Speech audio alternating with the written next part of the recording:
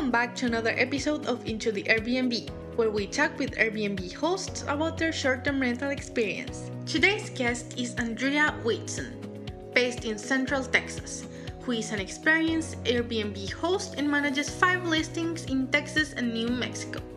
In this episode, Andrea will tell us about her experience doing short-term rentals and remote hosting. So, without further ado, let's get into it.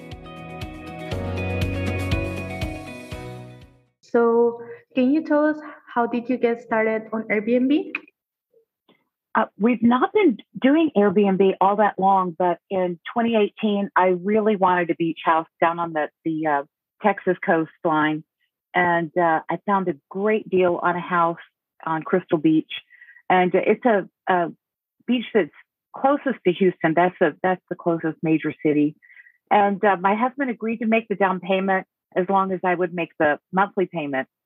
And so I'm no dummy. I didn't want to pay out of my own pocket for that payment. So we made it an Airbnb, and I've never, ever had to make a payment once with my own money because it's done so well.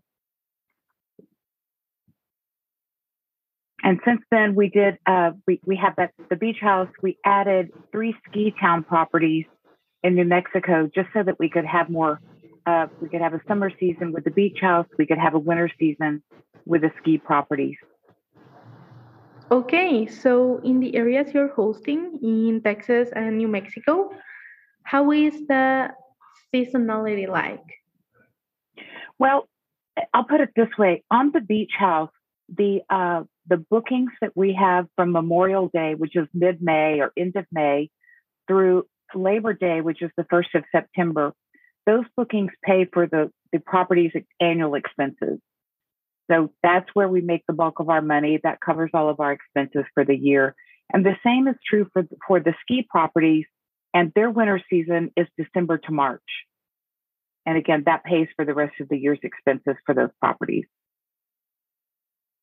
And that gives us income as well. But we always try to pay for the properties with the seasonality, and then anything else is profit. Mm-hmm. I understand. So in the high season versus low season, how is your average occupancy rate like in both of those places? Well, I don't so much look at it that way because our ski properties we acquired in September of 2020. So we don't have a long history. What I would say is all of our properties together, and we just added another one, an urban area right outside of Austin. It's our first non-tourist location home that we added. So that's the fifth house. So we average right now 67% occupancy across all properties year round. I see. And do you remote host the ones in New Mexico? Yes. Yep. And even the beach house, we do that remotely because it's a 5-hour drive from us. So we do all of those remote and have teams in place in those tourist locations. Oh, so 4 of them are remote hosted? Yes.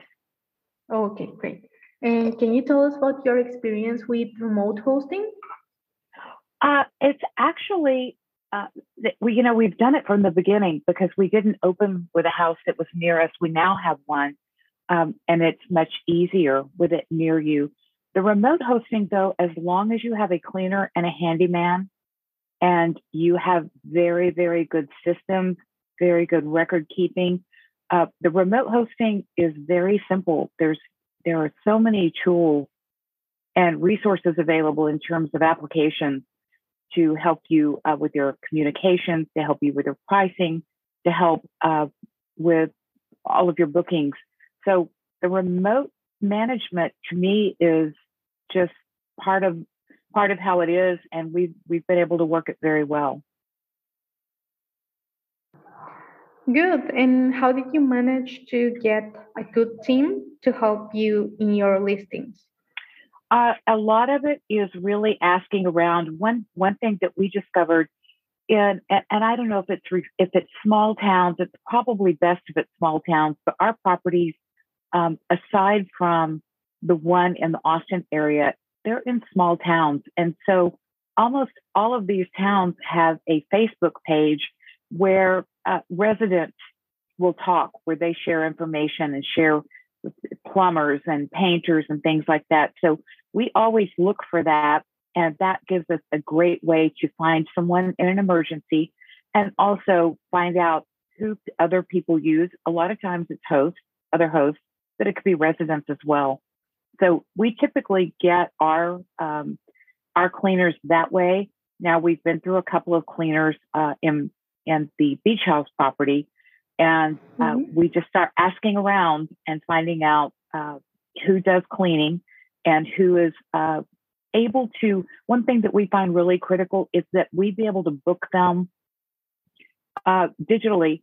So when a booking comes in, they get noticed right away.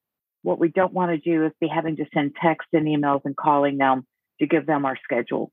But we haven't had any problems finding cleaners, but we've definitely had problems maintaining the right level of cleanliness with our cleaners. Mm-hmm. And I think I assume now in my Austin property, I've not had that issue, but it hasn't been online all that long. We went live in December. So the cleaners, I think part of it is really trying to get the best real relationship you can get with them, get to know them personally. At Christmas, we send gifts. You know, they're our friends, they're our partners. And so right now, our cleaner in the coast area, they've really begun to partner with us and really treat it like it's their income as well. And it is literally, but still the day-to-day people who are cleaning the house, that's really where you can run into problems, because if they have a lot of back-to-back bookings, they're tired, the season is really busy. When they start failing, that's when things get really rocky. So it's really important on the cleaners to have someone who has a team of cleaners versus one person cleaning everything. Yeah, I agree with that completely.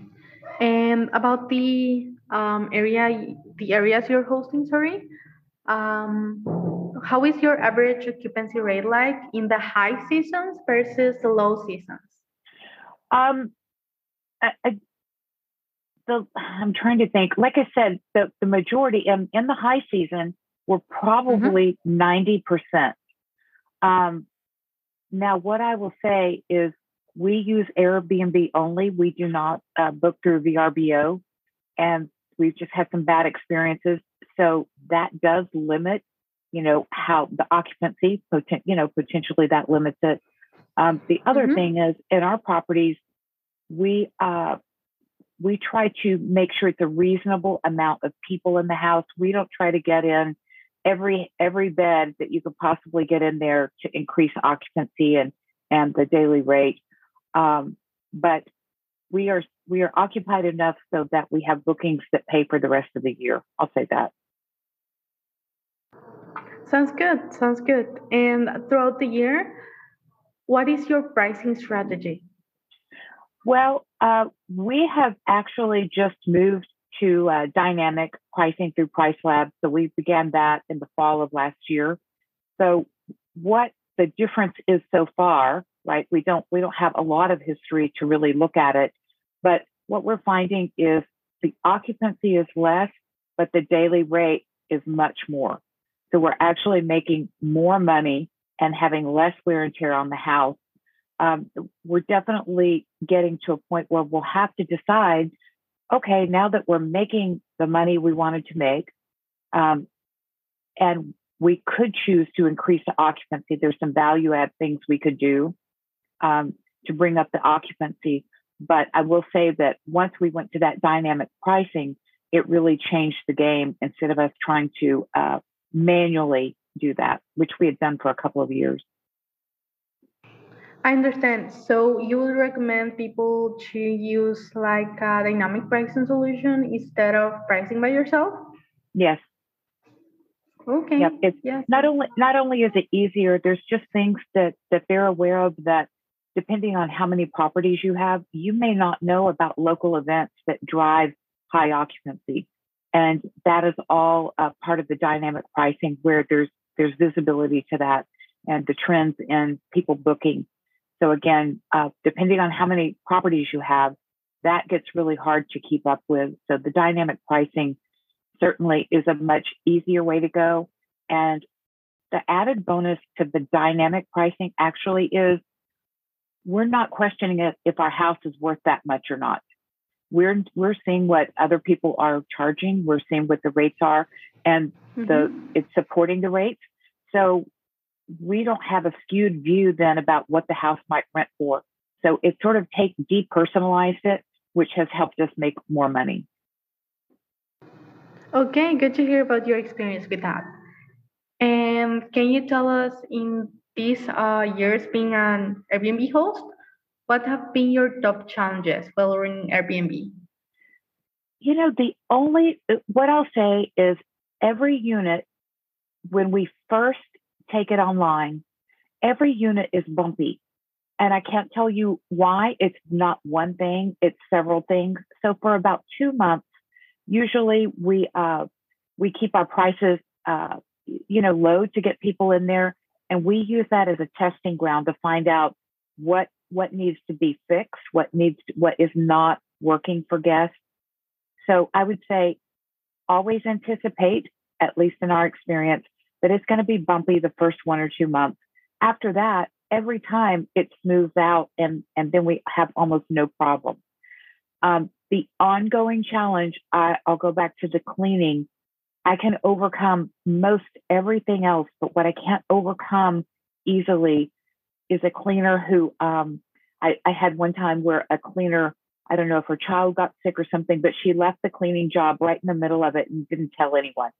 So the guest shows up and the mop and the bucket and all of that is out there. So again, I'm looking more for cleaning companies at this point. But I think cleaning will still be a challenge because no one's going to clean it. And it's not only cleaning it, but it's also staging it for Airbnb for the guests. So I find that very challenging. Oh, so right now, how are you dealing with the cleaning problem? Well, how did you get your? Sorry, I actually take pictures of everything how I want it, and I usually April is a good month when both of our markets are pretty dead, and so we try to get down to those units, refresh things. I take pictures of all of the rooms how I want them to look. I take pictures of my supply closet, how I want them to keep the supply closet inventory and all of that. So I'm putting systems in place that help them make it's easier for them to let me know what's going on. But I still find they just don't look at it with the same eyes as a host and owner does.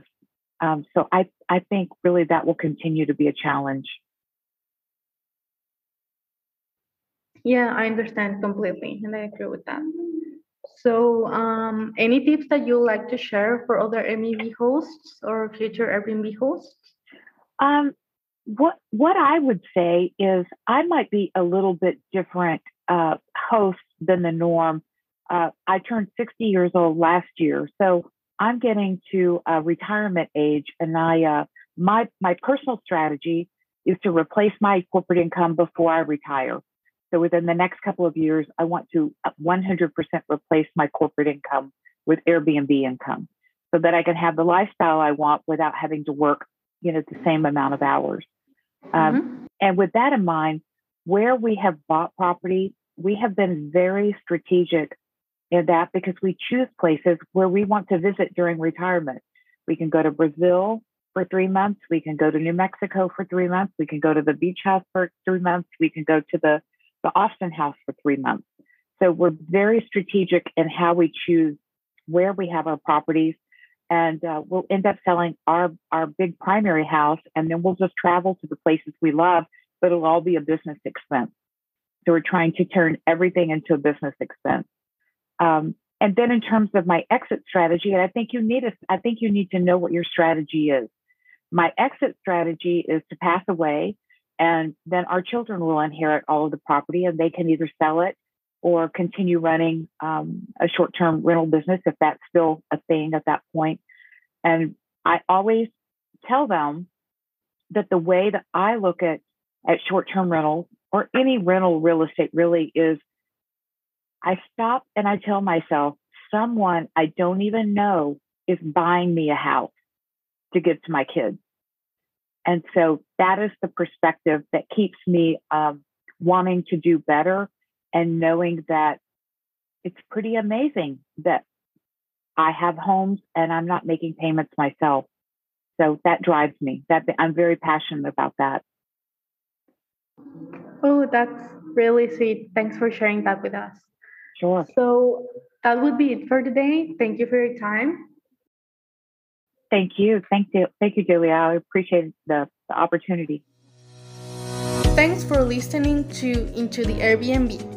We're looking for hosts and other people in the short-term rental industry to interview. If you have what we need and would like to share your experience in this podcast, please send us an email. All the info is at the end of the description.